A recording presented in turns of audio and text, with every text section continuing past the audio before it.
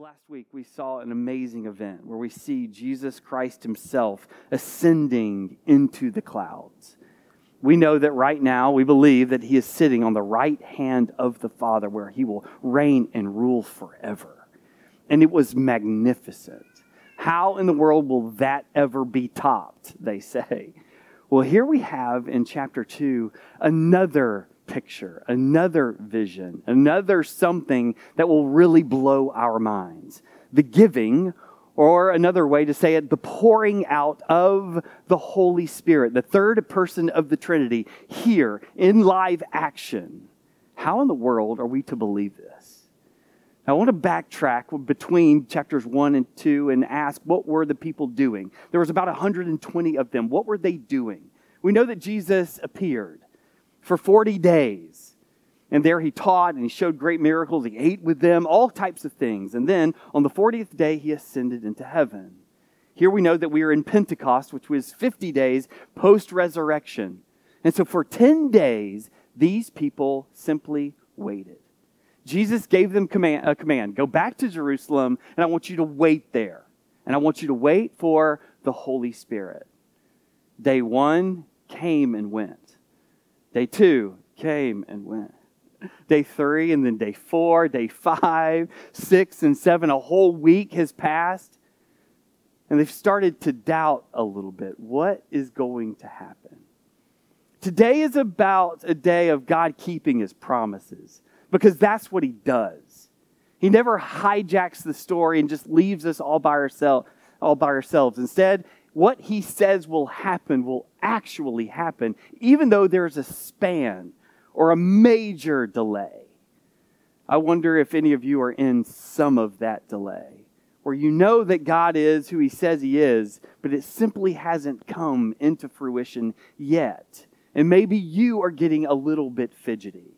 And maybe this 10-day span was just too much for these people to handle. What were they going to do? The only thing that they were going to do is to rest on what Jesus said. I want you to go, and I want you to wait, and wait for the Holy Spirit. So sat and sit and sleep and eat and wait is what they did. God is always good for his promises. But for some of us, we feel duped. Some of us, we look at God and we think that sometimes he's a little bit of a sham. Because some of the promises in the scriptures you see or you read, and you're like, that's not what's true to me. And so you find yourself just a little bit disappointed. In the year 1998, I know that some of you weren't even born then, and that makes me very sad to know that. I had already graduated high school, but in 1998, there were some of those people that were disappointed. They were lefties all around the world. So if you are a left-handed person in here, just like I am, just know that we have gotten the short end of the stick a lot. First and foremost, you have to write left to right.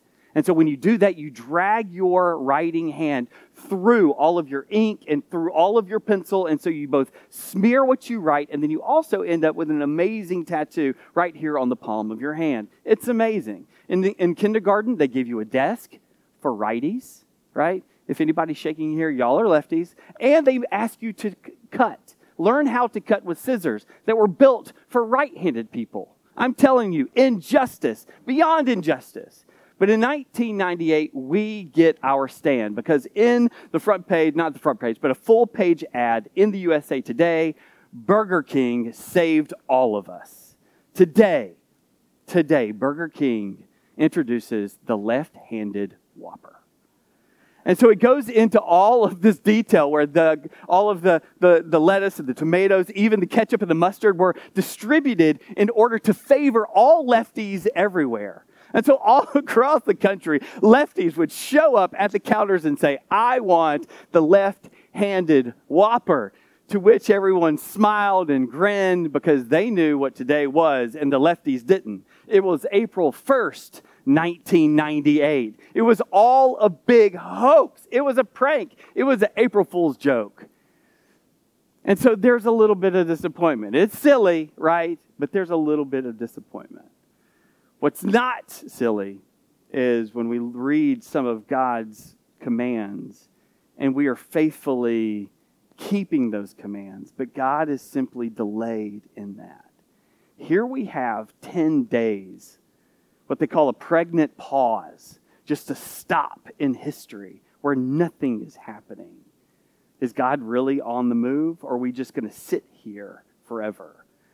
Today, we want you to be reminded that God is always keeping his promises for us. And one of those promises that he said he was going to keep is that he was going to bring and pour out and share and give the Holy Spirit. We have the Trinity, God the Father, God the Son, and God the Holy Spirit. The Trinity, 3 in 1, all 3 gods.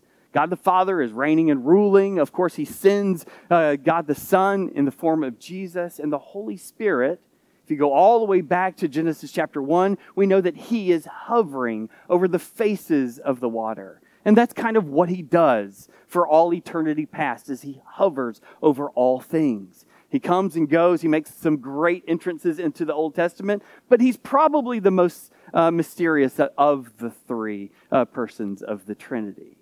And what Jesus is saying here is, I want you to go and I want you to wait, because the third person of the Trinity is about to descend on you. And so then he waited. John chapter 14, 15, 16, if you want to go back and read some of Jesus' teachings on the Holy Spirit, it's amazing where we're able to see that. Paul is so expressive that he describes the Holy Spirit as the long expected Spirit of God. He's meant to be delayed. He's meant to actually have to wait on him. But we see on this day, Acts chapter 2, this pouring out of the Holy Spirit, and it will blow all of our minds. Because where the Holy Spirit was once hovering over the face of the waters, we now have something different. He is actually indwelling the people of God. He is living in us. The supernatural of all supernaturals. This unbelievable gift to you and me. Jesus says, I'm about to give you a gift, the Holy Spirit, which will be my presence for everyone. And so here we are in the year 2024. And we are living in the age of the Spirit. Jesus Christ is interceding for the saints to the right hand of the Father. But here we have, indwelling in all of us, the Holy Spirit. Here's what is remarkable.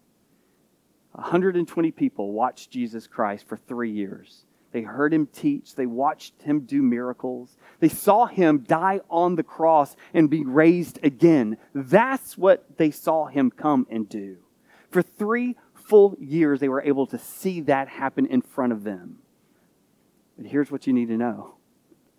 It wasn't enough. It wasn't enough for people like you and me to watch Jesus do miracles or listen to his teachings. What was going to change the world was power. And the way that power was going to come to you and me was through the Holy Spirit himself. So let's look at verse 1, all right? What is exactly is going on? So verse 1, I know, I said we're going to get through 21 of these.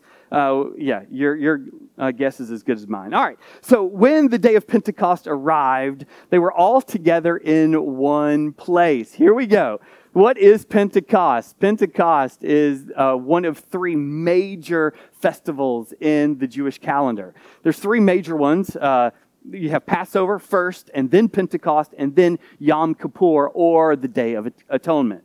Passover, if you remember, is what we celebrate during Easter. That is when the people of Israel were being enslaved by Egypt, and they were only freed by the precious blood or the sacrificial, substitutionary blood of a baby lamb. And for thousands of years, they had been celebrating the fact that the only way that they were free, delivered from slavery, is that someone else, something else, had to shed blood, give up their life for their freedom.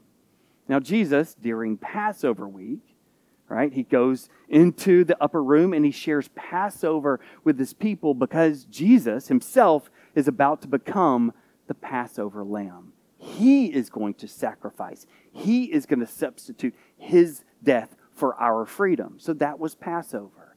Pentecost, Penta being 5 or 50, is 50 days removed from that moment.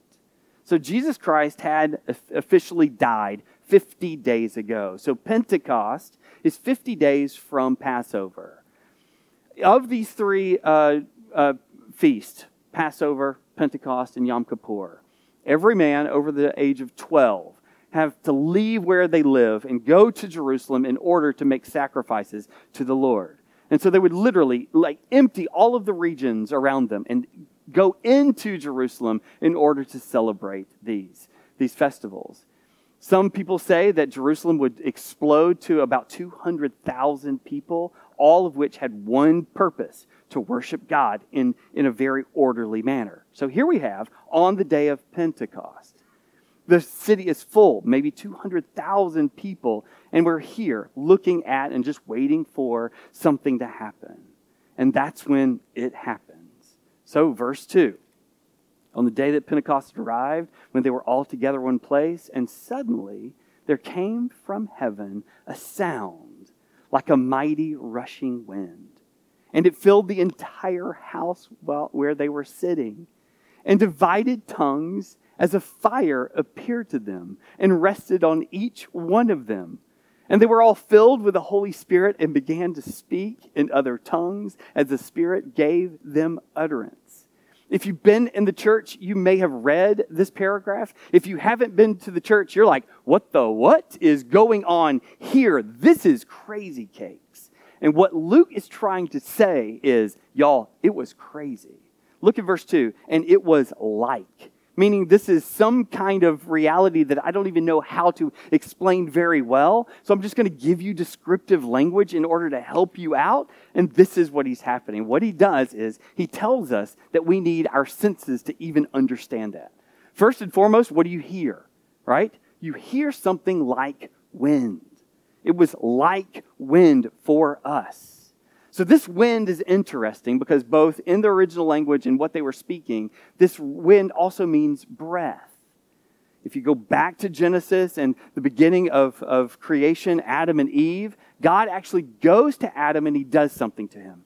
He breathes into him. That is the same word that is happening here. This breath or this wind, or another interpretation, power, is able to go into them. It was like a rushing wind.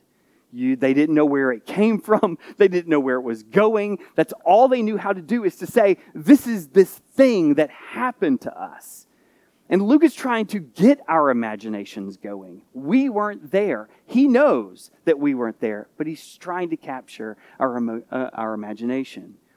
We lived in Arkansas for a while. It's called Tornado Alley. That means every spring and every summer, right, there could be a storm that would come and you'd have to make for cover. Some of you have been at the beach. Everything's fine and great until a gust of wind comes, picks up your umbrella, and turns it into a weapon. And this is the type of power that wind actually happens to come. You don't know where it came from. You don't know where it's going, but you see its effects. This is what the Holy Spirit is doing. He's able to move it. Not only sounds like wind, but also there was a sight. There were tongues of fire. They were actually seeing with their own eyes something that looked like fire rest upon them. I know, it's wild. It's crazy. But again, it is so significant because oftentimes in the Old Testament, when we're thinking about all of these promises that the Lord is coming to fulfillment here, oftentimes with the presence of God, you also see fire. Remember Moses and the burning bush? And there God tells him to take off of his sandals because right now you are standing on holy ground. This is the early church, and they were having a Moses moment because God is about to speak to them and eventually through them. In the same way that Moses will be his spokesman, so shall the early church be our spokesman.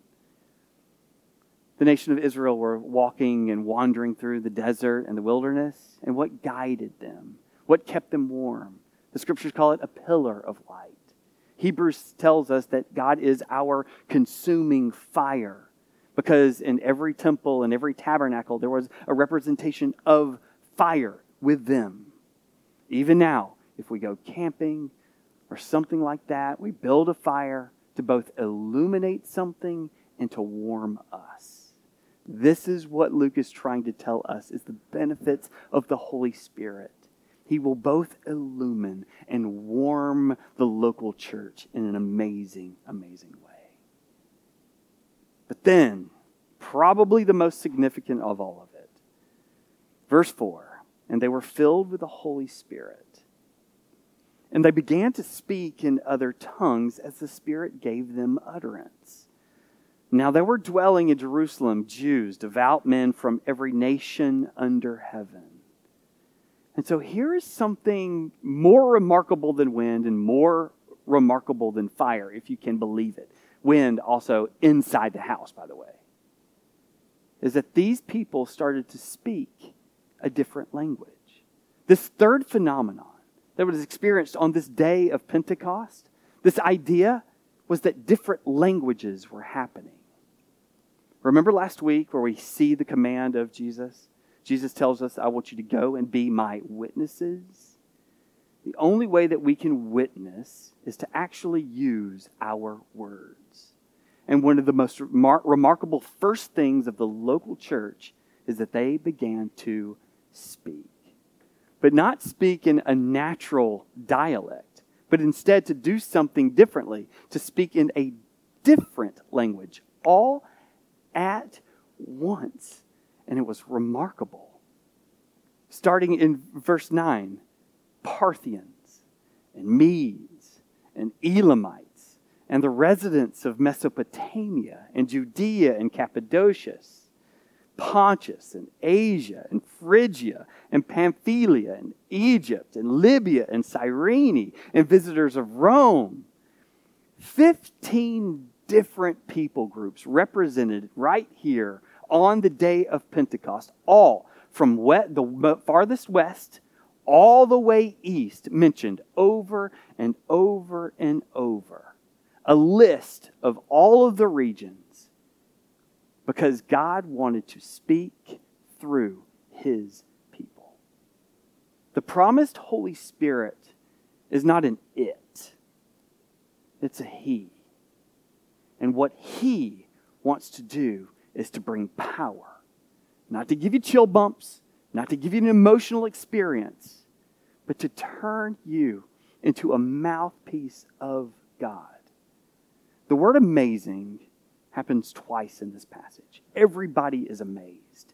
And the reason that they are amazed is because these simpletons, 120 of them, start speaking in amazing languages and dialects, perfectly understood in an instant. I don't know if you've done any international travel, but you know that this break in language that actually creates a barrier between us. Think about ordering a pizza in Russian, right? You can't do it. Think about your grandmother trying to explain some kind of quantum physics. It would blow your mind. That's what's happening. 120 people, most of them from Appalachia, from Galilee. They had a country twang, all filled with the Holy Spirit, and with perfect dialect began to speak. That's what the Holy Spirit did. And I would say that's what the Holy Spirit does. Because He wants to turn us into people who will declare the mighty works of God over and over and over again. From the farthest west to east, God loves the world. God so loved the world that He gave His only Son, so that His only Son can give the Holy Spirit to us. The reason we opened up the passage with Genesis chapter 12 is that from the very beginning, God's people have had a love for the world around them. Parthians and Medes, Egyptians and Pontus and Asia, and over and over and over again, just continuing to give away the mighty works of God. And with this moment, two major barriers just crumble. This idea of location and the idea of language. In a real way, in this moment, with God's people now speaking on behalf of Him, all of these people who hear these things, maybe 200,000 Jews filled the city, saw something that day, and then went back home. And guess what they were talking about when they got home? What they experienced. Somehow, some way, through all the regions of the world, God in His sovereignty got all of those people into one place at one time so they could hear the mighty works of God in their own language, so they could go back home and continue on over and over and over. We're about to hear the story of the Ethiopian eunuch who's a long way from home. And he's reading a passage and he's asking, tell me about this moment, because I've heard the stories. God is a missionary God, and He continues to seek on His behalf. But what He is creating in you and me are real missionaries who will be able to go and to use our life and to use our words to lift up the name of Jesus far above any name under heaven on earth, over and over and over again. You may not have known it, but we were singing Revelation 5 earlier. And then they sang a new song, saying, "Worthy are you to take the scroll and to open its seals, for you are slain, and by your blood you ransomed the people for yourself from every tribe and every language and every people and nation, that you have made them a kingdom and a priest to our gods, and they shall reign on the earth."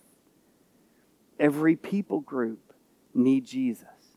Every tribe needs to hear the name of Jesus in their own dialect. Every language represented in God's redemptive plan. He wants the whole world to fall on their knees before Jesus Himself. And that's what happens here. Somehow we've turned this moment and turned it all about emotion or experience. What Jesus is trying to drive and tell us today is He has made it about mission. The reason you have power and the reason you have witness is for someone else. At the end of Pentecost, at the end of this feast, at the end of this chapter, we see over 3,000 people come to know Jesus. 3,000 people, presumably from every corners of the globe, over and over and over. We love missionary stories. It's amazing. When you hear stories of people giving up their whole life and going abroad, this is much more simple than that. This is just everyday people having an encounter with an unbelievable God so that you are experiencing personally and then just sharing with the people around them what has happened. We just heard in our prayer room before service of a man who came to know Jesus on his deathbed after a 20-year witness. Some lady praying for the same man for 20 straight years. Thanks be to God. He has turned us into gospel proclaimers over and over and over again. So Acts 1:8 says that you will receive power from the Holy Spirit. And that Holy Spirit will come upon you so that you may be my witnesses. We're going to come back to that phrase over and over and over. The reason you will receive power, the reason you will receive the Holy Spirit is so that you will be able just to share and to say the things that you have seen God do over and over and over again. So what about you? When's the last time you just opened your mouth and became a witness to God? We're the Church of Jesus Christ gathered, assembled in His name. We're to receive encouragement through the preaching of His Word. But we're also sent out to those doors, to every corner of the Tri-Cities, in your own dialect, knowing your own kind of terminology in your own workforce, or in your own hobbies or even in your own neighborhood, the power of the Holy Spirit to be my witness. The question today is, well, what about you? Let me pray for us. And so, Lord, we pray that every believer this morning will become emboldened to become a minister of the gospel, a great proclaimer of Jesus. Have we ever thought of ourselves as believers? As people who are able to share the name of the Lord over and over and over again? And so, Lord, I pray, Lord, that as we think about what you are doing in our lives, but also what you're doing in this new season in our church, I pray that one of the characteristics is that we're willing to go, to share, and to give away the precious name of Jesus. And we ask this in your name. Amen. The very first sermon before we come to the table is that God declares from the prophet Joel in an Old Testament, he keeps his promises. And God declares that he will pour out my Spirit on all flesh. And who will I pour it out on?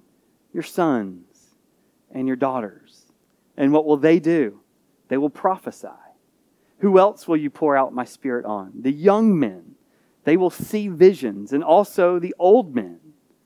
Not only there, but I'm going to pour out my Spirit on male servants and female servants. In those days, I will pour out my Spirit so they too will prophesy, which is another word for witness. And it shall come to pass that everyone who calls on the name of the Lord shall be saved. So who calls on the name of the Lord today? We would encourage you to come to the table and say, this is where my identity lies. So on the night that Jesus was betrayed, this was Passover, before Pentecost, he was with his new family, and he takes a piece of bread, and he says, this is my body, and he says, broken for you. What was once a full piece of bread is now broken and shattered, and is about to be distributed and shared again and destroyed even more. And so the picture that Jesus wants us to have this morning as we partake of the table is something that had to be severed, sacrificed for us. And so we come to the table, we come under that identity. In the same way, and this is what we've been preaching out all day, is this new covenant, this new Spirit. And he says, this is now the blood of a new covenant for the forgiveness of sins. And so the broken body of Christ and the poured or the shed blood of Jesus Christ, both given so that we will be forgiven. As we take these elements as a body of Christ Jesus, we come as forgiven people. We have nothing to hold back. God has wiped your slate clean. And so we would encourage you to stand and come to the table. We would encourage you to sing this communion hymn. We would encourage you to allow these words to be your first witness as unto the Lord. Go ahead and stand, and know that these tables are now open.